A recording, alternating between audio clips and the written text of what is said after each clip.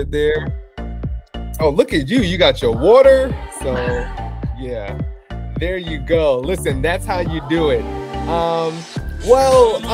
This is a special one, and I don't even care what type of controversy I get, what people say. I know I've had over 130 something people on this podcast, but this is truly a special one. I'm really excited to have this person on. It's been a long time coming, right? Yeah. It's been a long time coming. And so, I normally start, and I know that you sent it over. And I mean, if we talk about bios and the things that this individual has done, I think that we would be here for days, and I think it's beautiful. And we're going to get to all your beautiful work and your words and everything.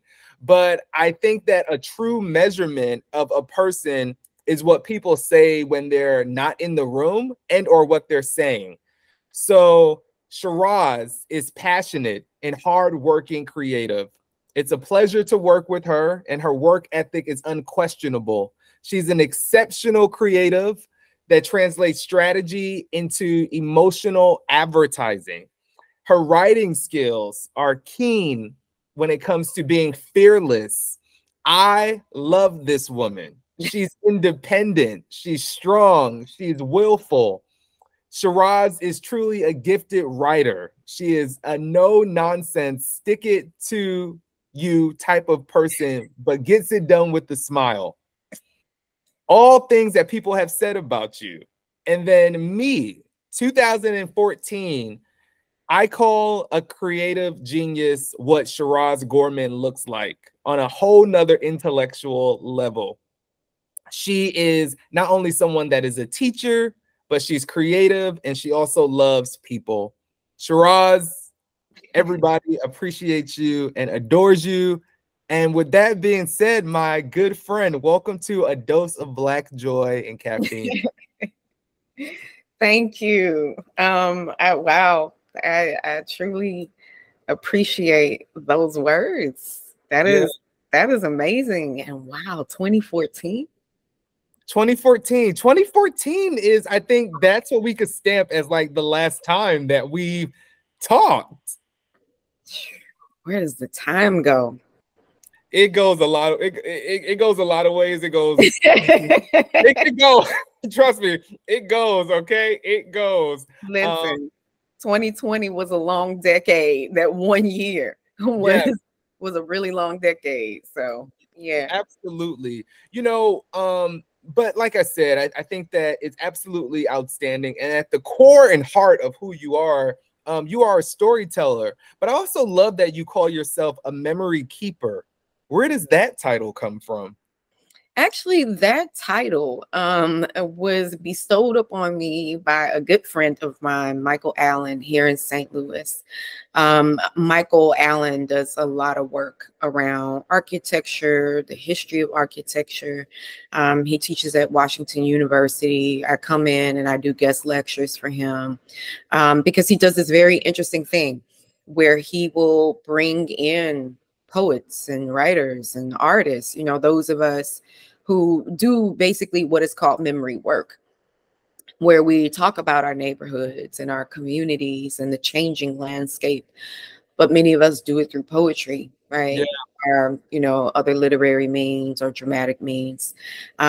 So I remember I was guest lecturing one time, and he actually introduced me as a memory keeper. And it just clicked. I was like, oh, got it. Yeah. So I have to give Michael Allen credit for that.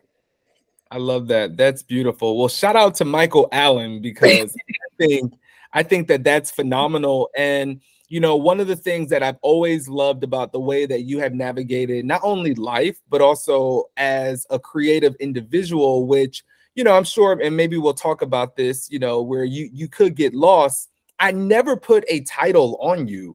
I just looked at you as always Cheeraz, like, you're doing exactly what you want to do, how you want to do it, and getting it done, at the same time. But I do think that we live in a very title-driven society. Yes. And to that point, how would you encourage someone to really explore their creative identity without being stuck to a title? Ooh. I guess I would say just show up as yourself. Mm-hmm. Show up as yourself and don't feel the need to explain yourself. Because oftentimes when we get into spaces, we feel as though that we have to, and also depending on the space, it's required of you, right? Where people are like, oh, what do you do? And who are you? And it's like, well, that's an existential question, right? It's like, oh, you're saying existential. That's an exit for me. I'm right. sorry. It's like, If you start off like that, I get it. I'm checked out because you have ignored me, right. But we have created a society in such a way to where when we even go into spaces, it's like, oh, who should I introduce myself as right now, like in this space? So I would just say, just reject it, and it's like, I am who I am, and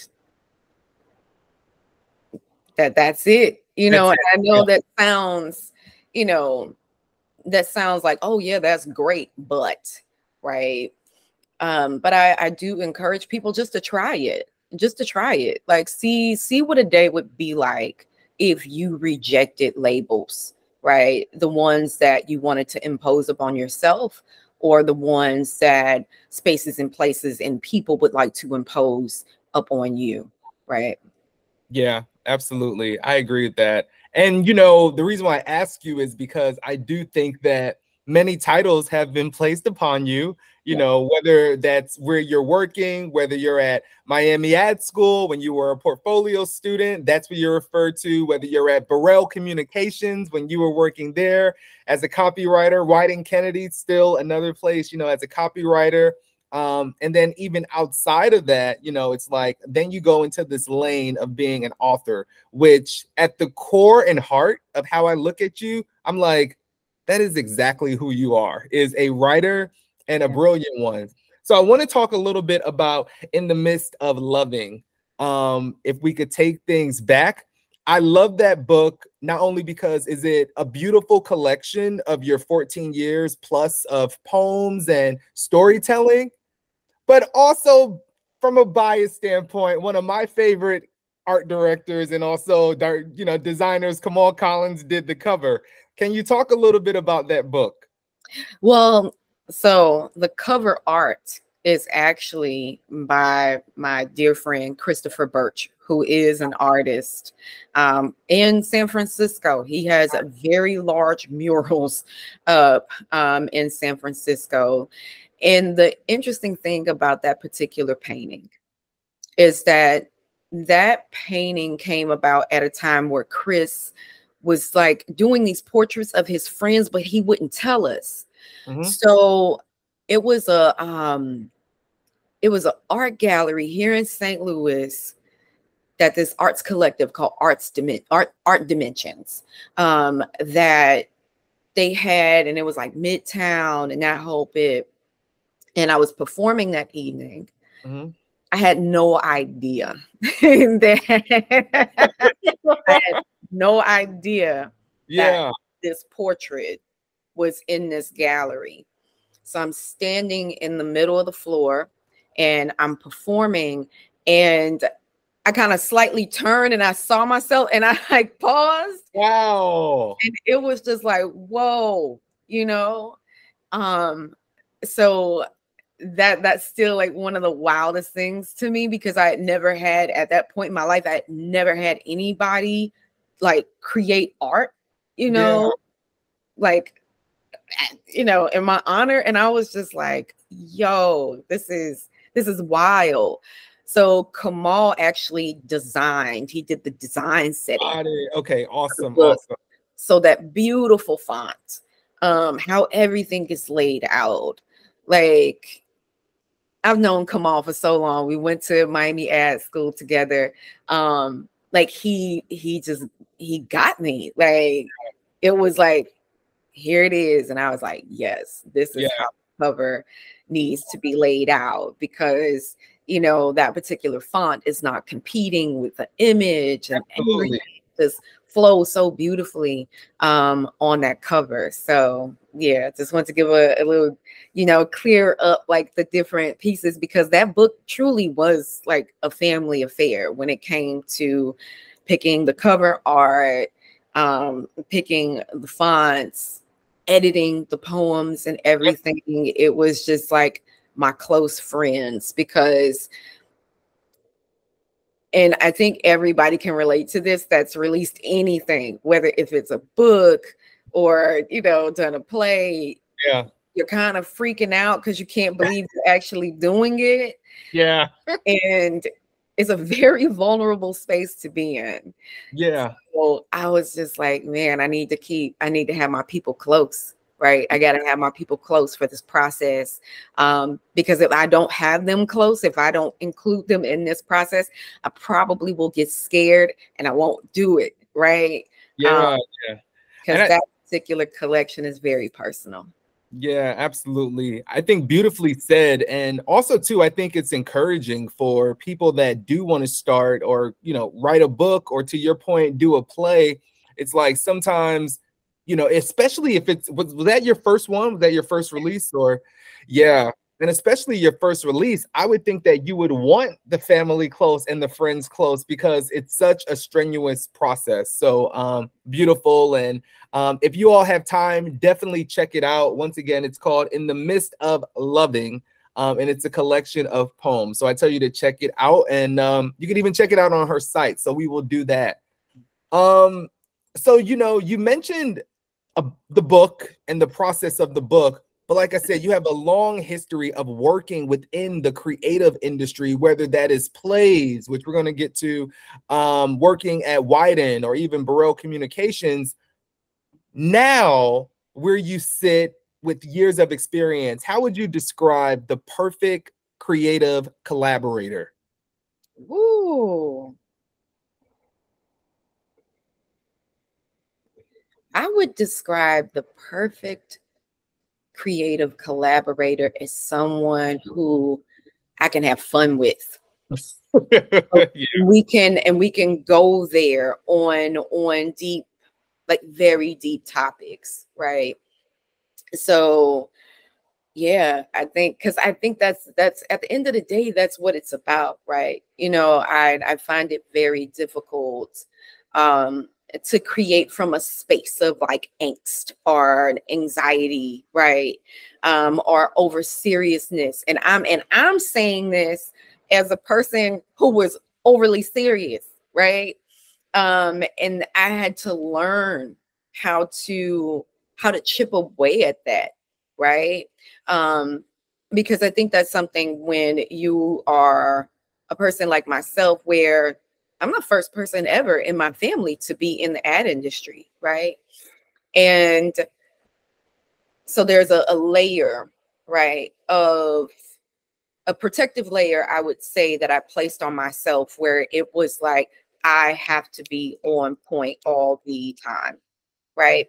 And I have to be serious about what I do, because if I am not serious about what I do, then people will, you know, underestimate me, all this BS that I fed myself, right? And then it's just like, you know, it really ain't gotta be that, right? You don't have to be that.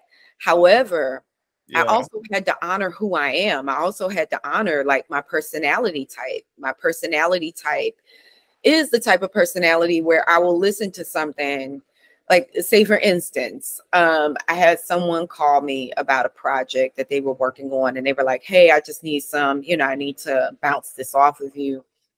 And it was in regards to like a recycling program that this particular company wanted to start.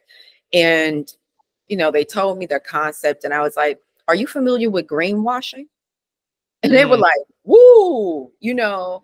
And I was like, because we have to keep the client honest, right? Yeah, yeah. We're, you know, thinking these things because, and also the perfect creative partner will be able to take pushback and challenge, right?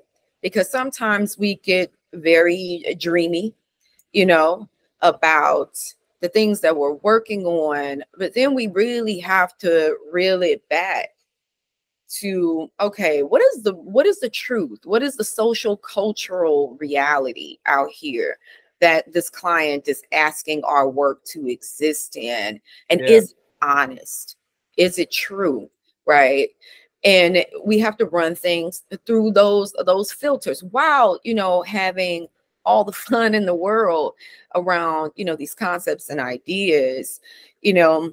But we really have to be unafraid to take it there, because I also think that, you know, there's beauty and there's the possibility of making something great when you choose to go a little bit deeper and not just kind of, you know, play on the surface, which sadly enough, a lot of clients just want us to play on the surface, and versus being like, yeah, but there's a whole world and culture and people, right? We're communicating with people who are living these lives.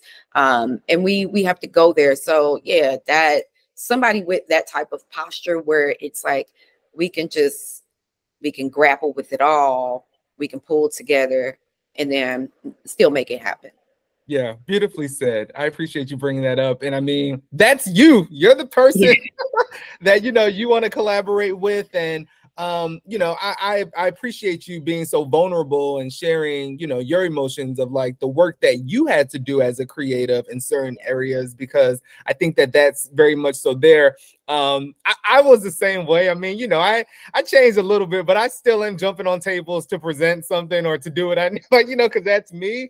But also I realized, okay, tone it down. And actually, we have a very good mutual friend, Adrian Octavius Walker. Trust me that he tells me, Tom, dude, this ain't, no, not right now. We got to bring it back. Yeah.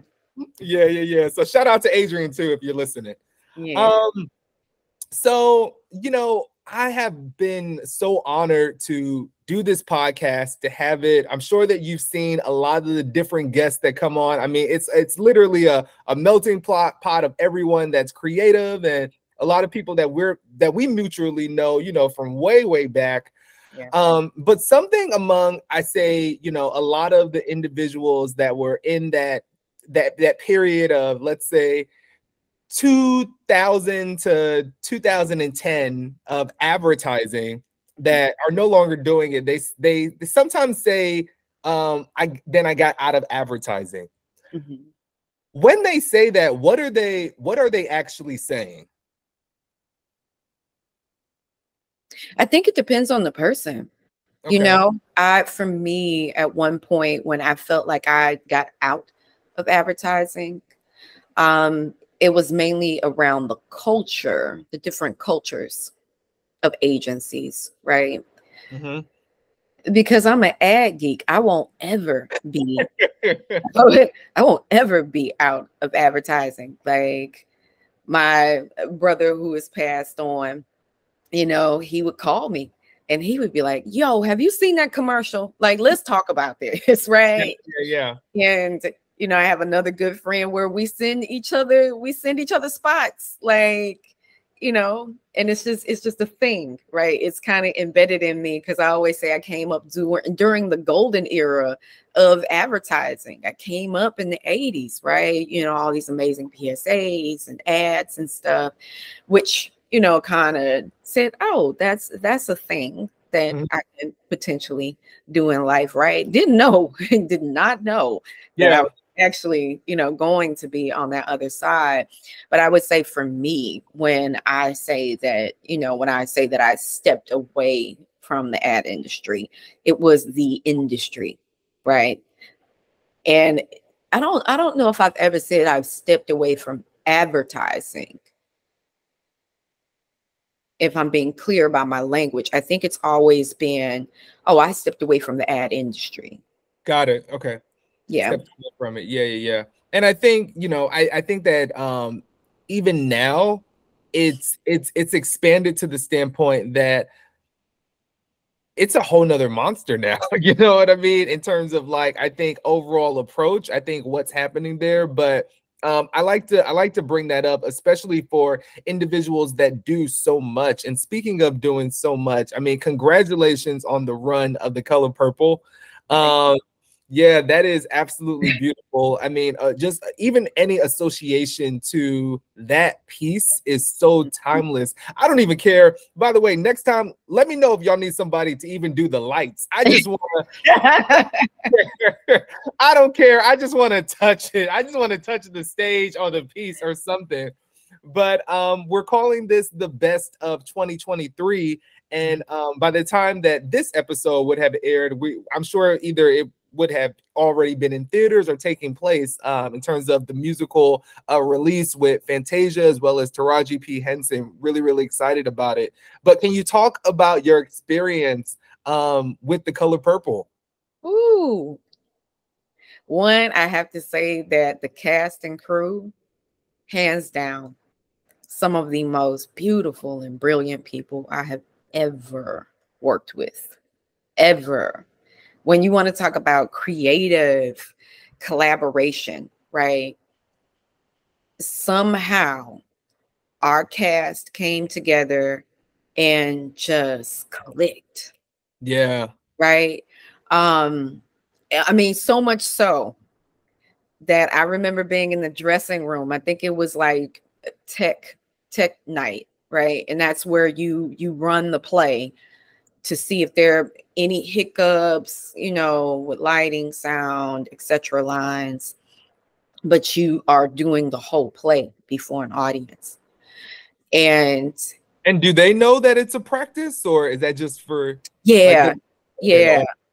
And but oh babies, people still be watching for, you know, for that entertainment reason, right? Yeah, they still want it to be on point. Yeah. Oh, and when we were out there, you perform it, you know, to a T. I was in the dressing room and I was like, this is wild. And our lead, Soraya, who did a masterful job of playing Celie. She said, not all theater companies are like this, right? Because here it is, that was like one of my first major productions. Like, yes, I was in a production with the Black Rep here in St. Louis years ago, but those rehearsals and everything were like so different because it was like a gala performance, right? But this is like you're spending months together. You're practicing, you're rehearsing, you're learning choreography, and you're singing like nonstop, right?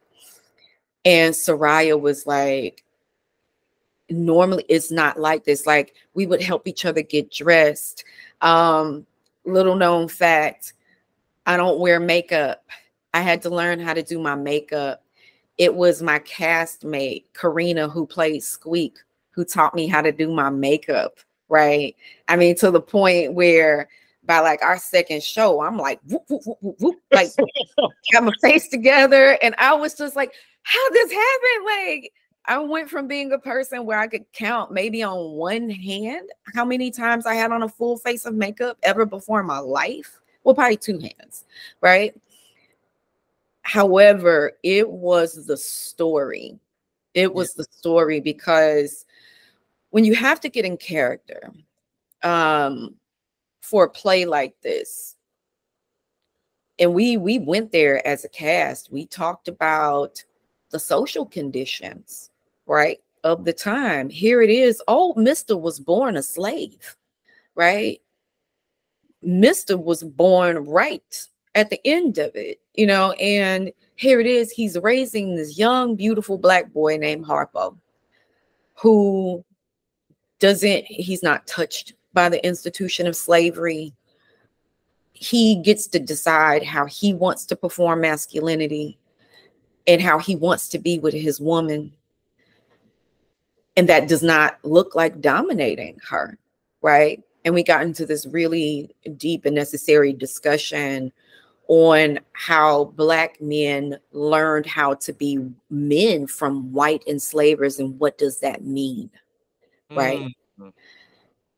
And then you start to understand why Mr. was violent, why he treated Celie a certain way. But the thing that I love about the stage play and the book is that you get to see Mr. transform. You get to see him soften. You get to understand, you know, there's a part in the play where I think it's called Mr.'s Nightmare, where, you know, he literally is getting haunted by different people and they're saying certain things, and then boom, you finally get to hear his side of it, right?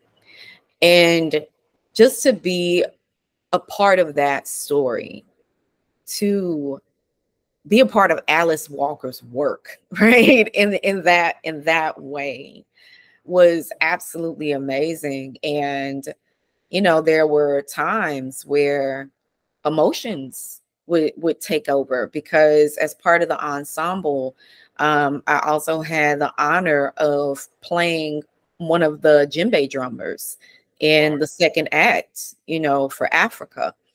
And that was another thing that I loved and appreciated about the Hawthorne Players, is that, you know, I went to costuming and I showed reference pictures and all of that, because I was like, yeah, some of this costuming isn't on par with the times, you know, and everything. And they accepted it. And I remember being up at like 1, 2 o'clock in the morning, like trading text messages with the costume department, and we're going over references, and she's going over fabric, and she's like, what do you think of this? And, you know, so to be a part of like that process was extremely beautiful for me. And it was one of those things where I called it in December of last year, because I was actually working as the spiritual and social care coordinator at the bullet-related injury clinic here in St. Louis.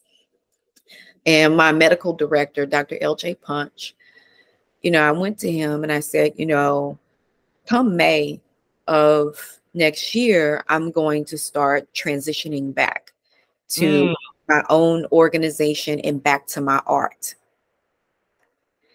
And this is where I always tell people, be careful what you speak into the universe, because God is like, y'all here? Okay, ancestors, okay, everybody unite.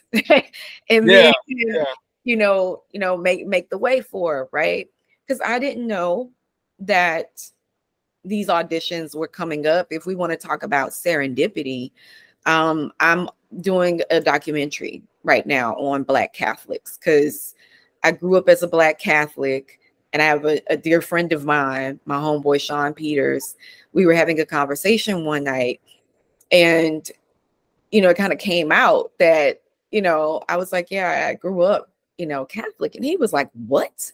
And I was like, St. Louis is full of Black Catholics. Like, and I'm not talking just like 1, 2 generations. I'm talking like 3, 4 generations. Yeah. Black Catholic.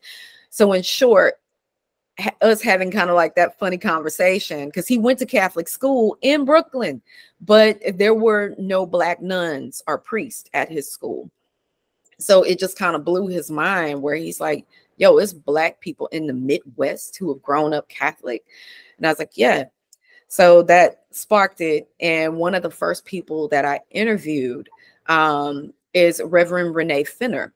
Reverend Renee Finner is, you know, a ex-Black nun. She was a Roman Catholic nun, went over to be an Episcopal priest because that, you know, she felt that was her calling, was to preach. And right now, the Catholic Church still doesn't allow women to be priests.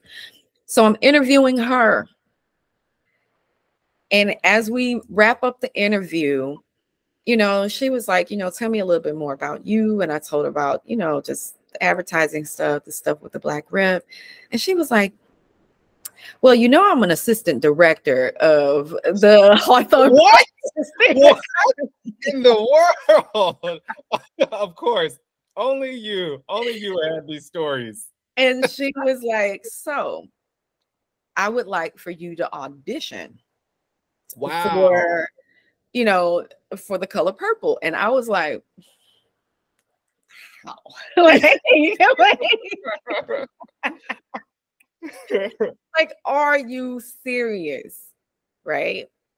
And, you know, as they say, it's officially Black History. Like, yeah. I audition, I make it, and you know, and I'll share something with you and with everybody listening. I auditioned for Shug Avery. They called me back and had me, you know, read and do a couple of more things. And I didn't get the role. However, I wind up assuming all these different roles, you know.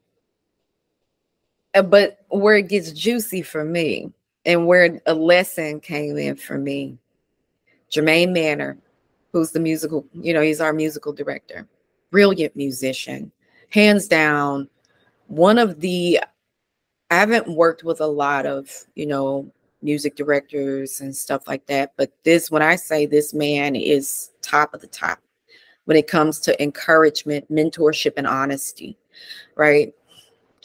He literally told me, he was like, if you were more confident in yourself and in your singing voice, you would have had that role of Shug Avery. He was like, believe in yourself, be more confident, right?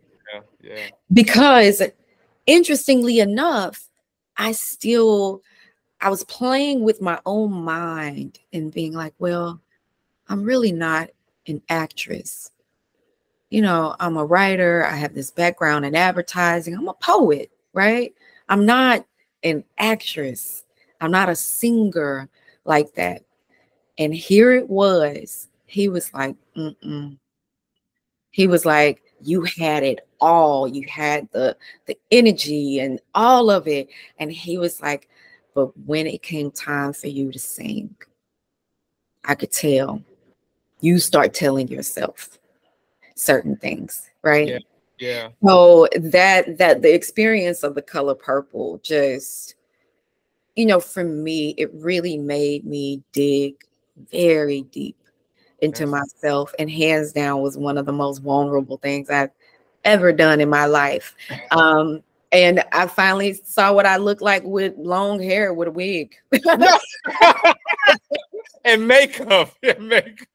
And no glasses. Oh, right? Wow. Yeah. And that was the trippy thing, like performing without glasses or contacts.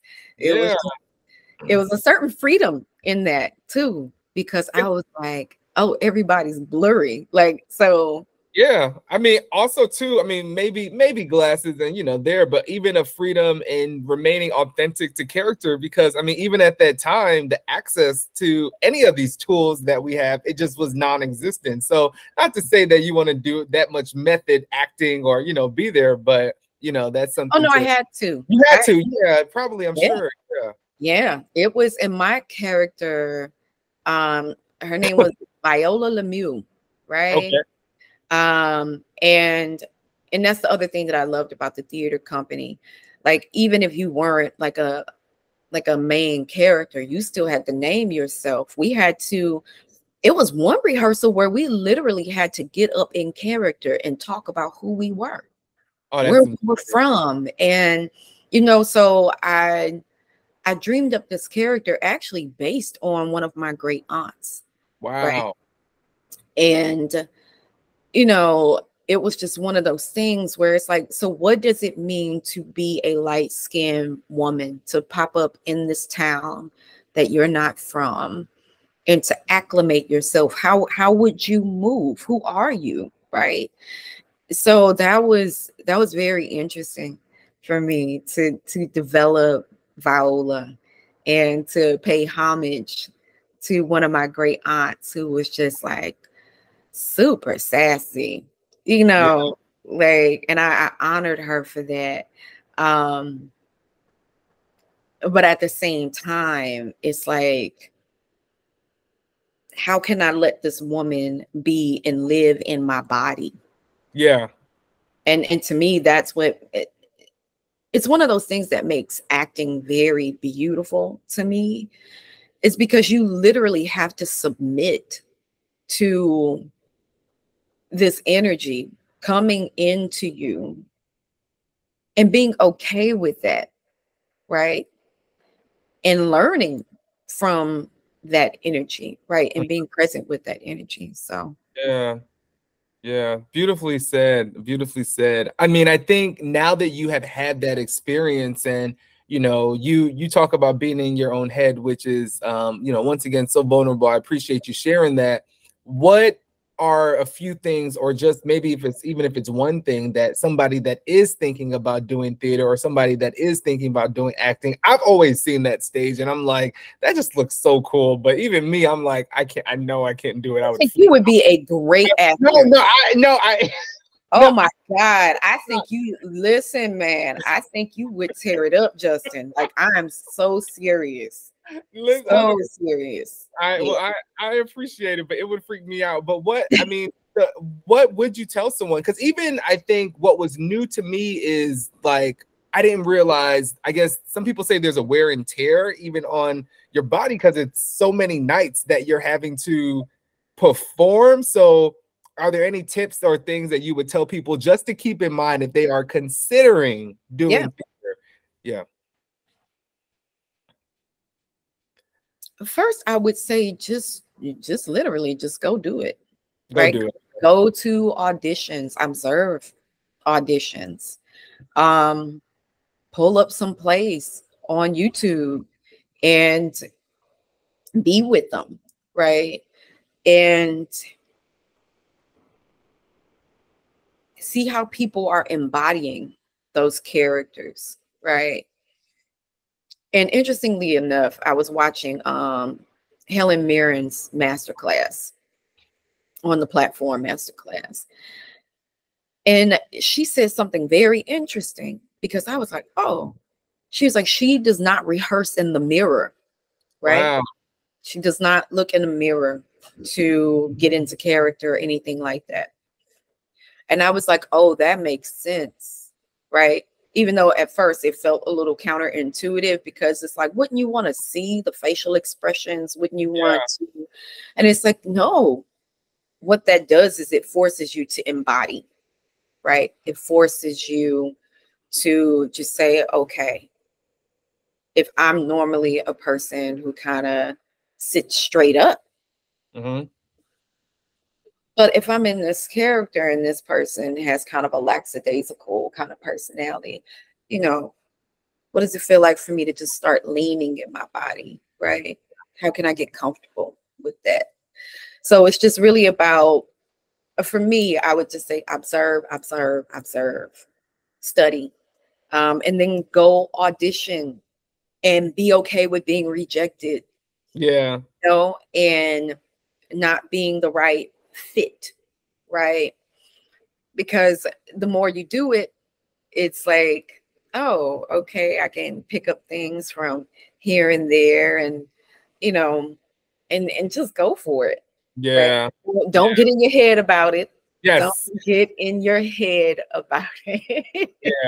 Yeah, you never want to do that. But no, I'm excited. And yes, thank you so much. But no, I'm gonna stick to lights. Like I said, if y'all need lights, you need to. I want to be that little off. I want to be a bit unhinged behind the scenes, trying to work on different things. I got to keep it moving. So yeah, I mean, listen, that is necessary as well, because sometimes if you mess up lighting, you can mess up the scene.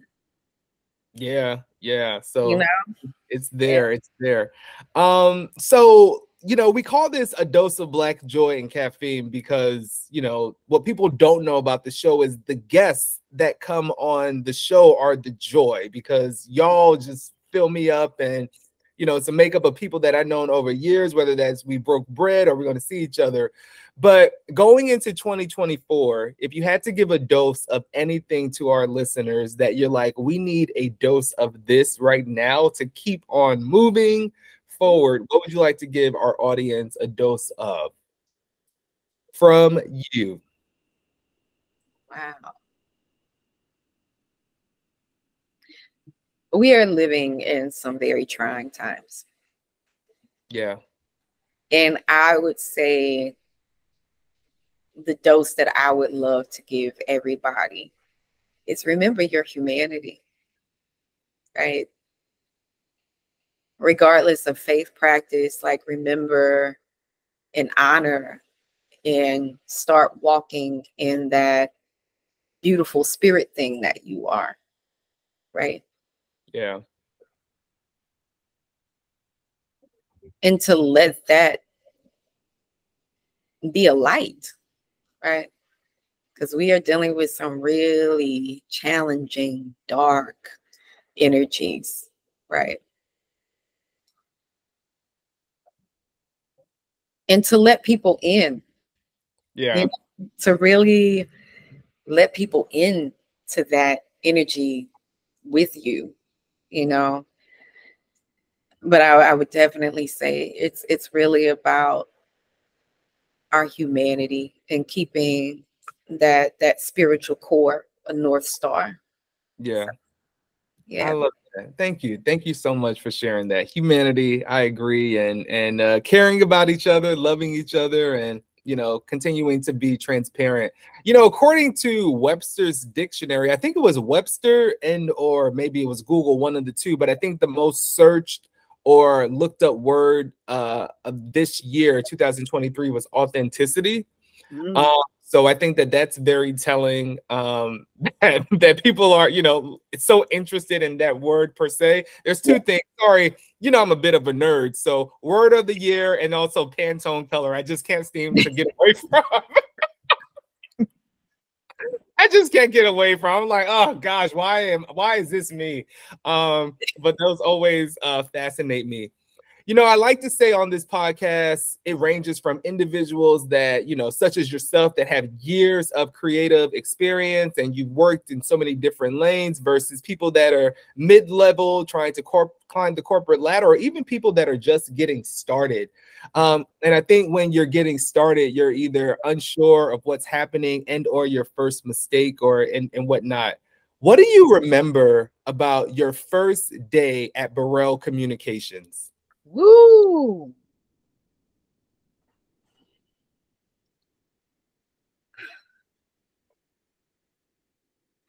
So I was actually living in Miami and flying up to Chicago for the week. Yeah. Fly back. Still to this day, I honor Burrell for doing that until they made me an official offer, and then I relocated. So I think one of my first memories of walking into Burrell Communications was just like, holy shit, I'm here.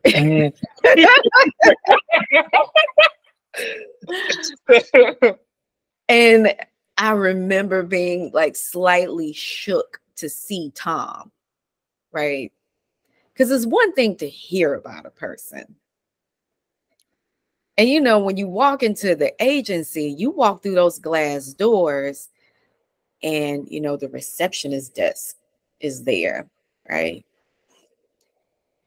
And I was just like, this is wild. Like I look to my right, that hallway, that's, the account team. I look to the left, that's like the creative team and traffic. Well, what used to be called traffic. I just dated myself, and producers. And I'm just like, oh my God, I'm here. I did it. I don't know why I just got emotional over that. Oh yeah, no, yeah.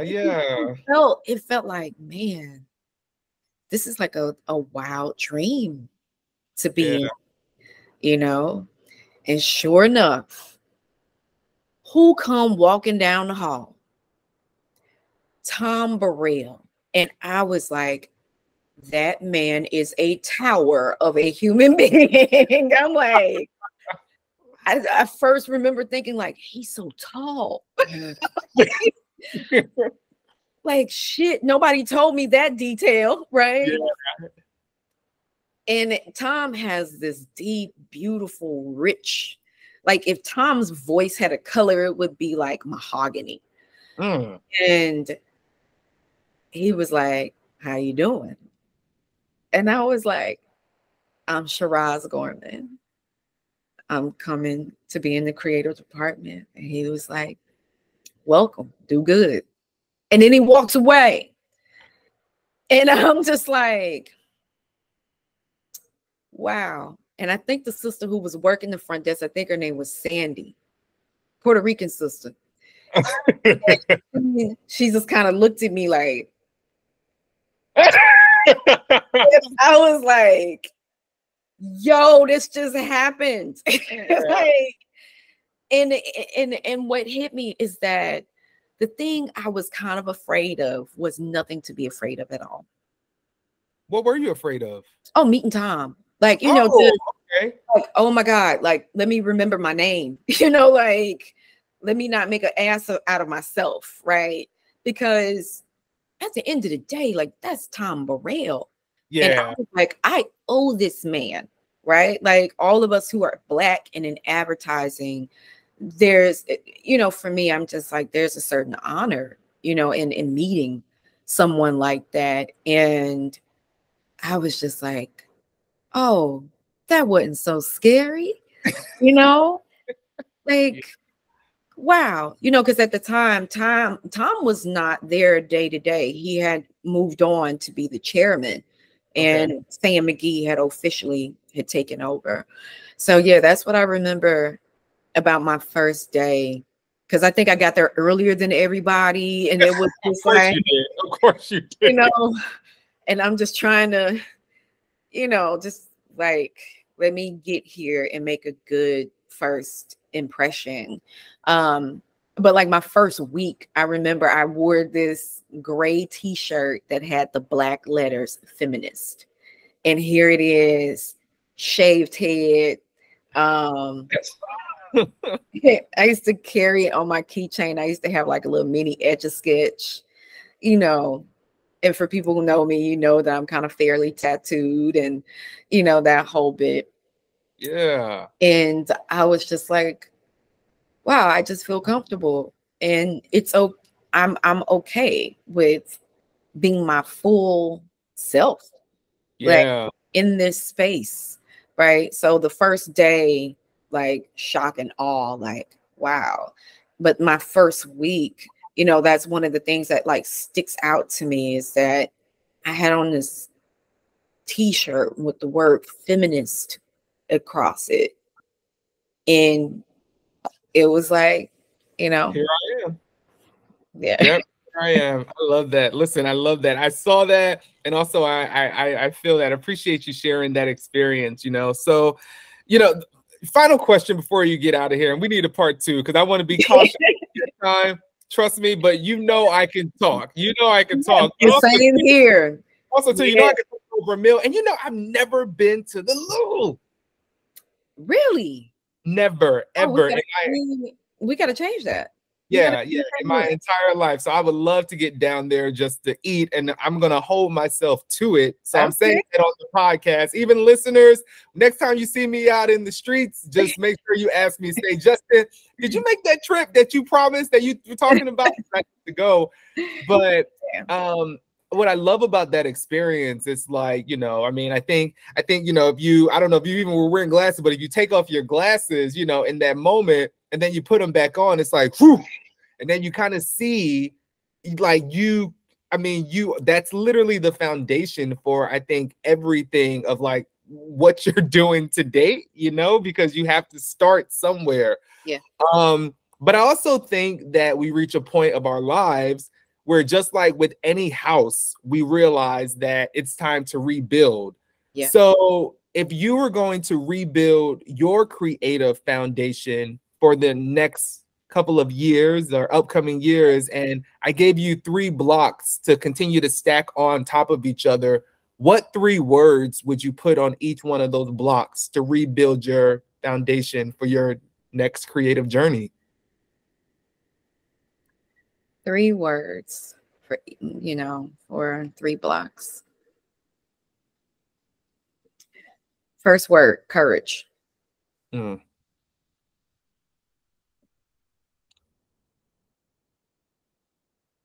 Second word would be joy. Yeah. Third word would be integrity. Like, I'm already an integral person. However, I feel as though that, with social media and all of that, at times, I'm always curious on how people see themselves outside of the realm of the social media box and the personas that we assume at times to be present on these platforms, right? Yeah, yeah. And how often people, kind of shy away from addressing certain things or showing a side of themselves, or being highly, let me say this, being highly curated, like curating themselves. Got it. Yeah, yeah. A point where I'm just like, I never want to get to that. I always want to I want to have that very solid foundation of who I am, right? Yeah. For better or worse, baby. Yeah. Right? It's Yeah. like, I want to be able to be like, yeah, that's me. Yeah, Yes. Yeah, absolutely. I love that. I also think that when that is, it takes off the expectation that people even put on you or that you have on yourself. Because it's like, I always say, no, don't put me on no expectation, because I'm flying free. But I think that when you're curated to that standpoint, it's kind of scary, because now you're living up to something without just being able to have that free will just in general, and that free spirit there. So I like those 3 words for sure. So I'm excited for you. I said this at the beginning of the show, and I'm gonna stick by it. What's the saying? I said what I said, but I am so happy to finally have you on here to not only reconnect outside of these walls, as we talked about, but you have always been somebody that I admired from a creative standpoint in terms of your approach, how much time you take with your creative work and execution, and I think your output, and also too, like I said, you're just so highly spoken of in so many rooms, whether you're there or not. So from me to you, thank you. Seriously, I really, really appreciate it. No, thank you. It has been an honor to be on your show, because I was like, wait a minute, he want me on the podcast? Okay. Of course. Like, woo. Okay. Got it. Thank you. Look, we ready. Look, I had my little I can't even get the things, but yeah. Yeah, no, much appreciated, and now that I think about it, I want to swap out that last word. Okay. Because I don't want to have a word where it's like, no, that's how I already move, what I embody. Yeah. I want to swap it out for the word freedom. Right. And I say that because at times I have to remind myself that I am free. Right. That I don't have to constrain myself creatively. Right. Yeah. And it's like, wait, I don't have to do the box thing. Right. So yeah, I'll swap out that last word for freedom. I like that. I'll take that.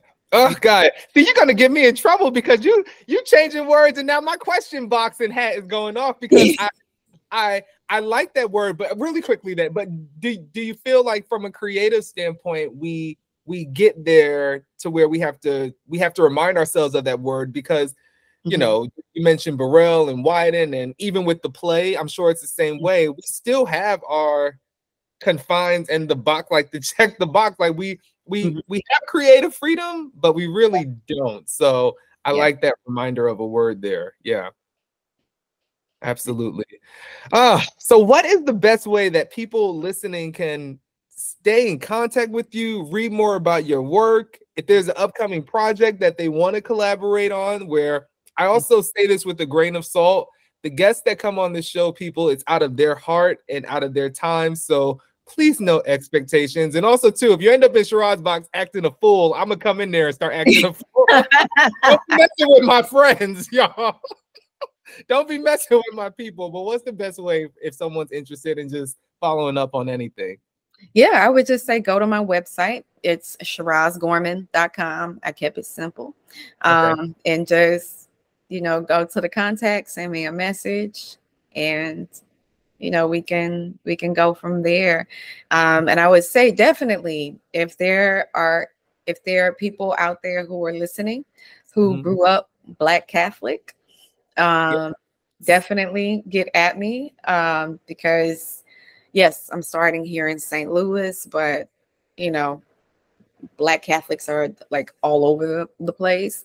And I want to make sure that in doing this documentary that I am doing justice by all the different types of stories of what it means to be Black and Catholic, or, are you just Catholic, right? It's like, on the more conservative end, right, might feel a certain way versus somebody who's more on the liberal end. And you don't have to be a practicing Catholic. I'm not a practicing Catholic anymore. So I would just encourage people to reach out to me if they would love to be a part of this project.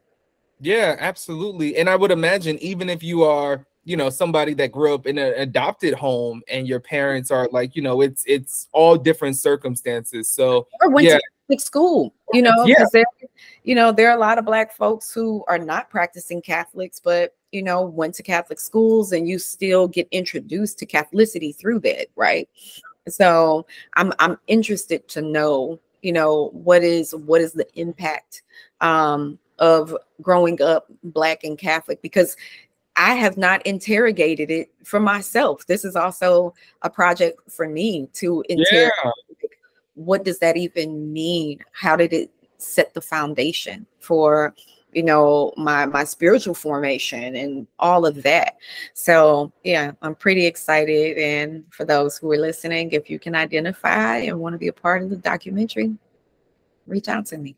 Absolutely. And reach out to me too, put that there. What I love about it is, and what this is, I think it's just, it doesn't surprise me, because I think this is true testament to like your work, is that it's so specific that I know the amount of detail and love and attention that you're going to give to it is different, because it's not like you're trying to cover, all these different things. But I do think anyone out there that is listening, you can trust your story, and you can trust how your story is going to be told. So I also want to say that, because it is a very sensitive topic, and, you don't, even if you want to talk about your story and, maybe use bits and pieces of it, I think that it's worth everybody's story being told. So that's beautiful. I don't want to put you on the spot, so let me know if I'm going too much, but I love a drop on the show. Do we have like we just also talked about freedom, so I hope I'm not going back, but is there a timeline or deadline that you're like, or are you just looking at next year to kind of continue to build? And yeah, and that's the thing about documentaries. It's like you better know you're gonna be in this anywhere in between a year to 5 years, because I actually missed, they never got back to us, but the National Black Catholic Congress was this year, and it only happens every 3 years, right? So if I want to have that a part of the documentary, yeah, it means like 2026, right? yeah.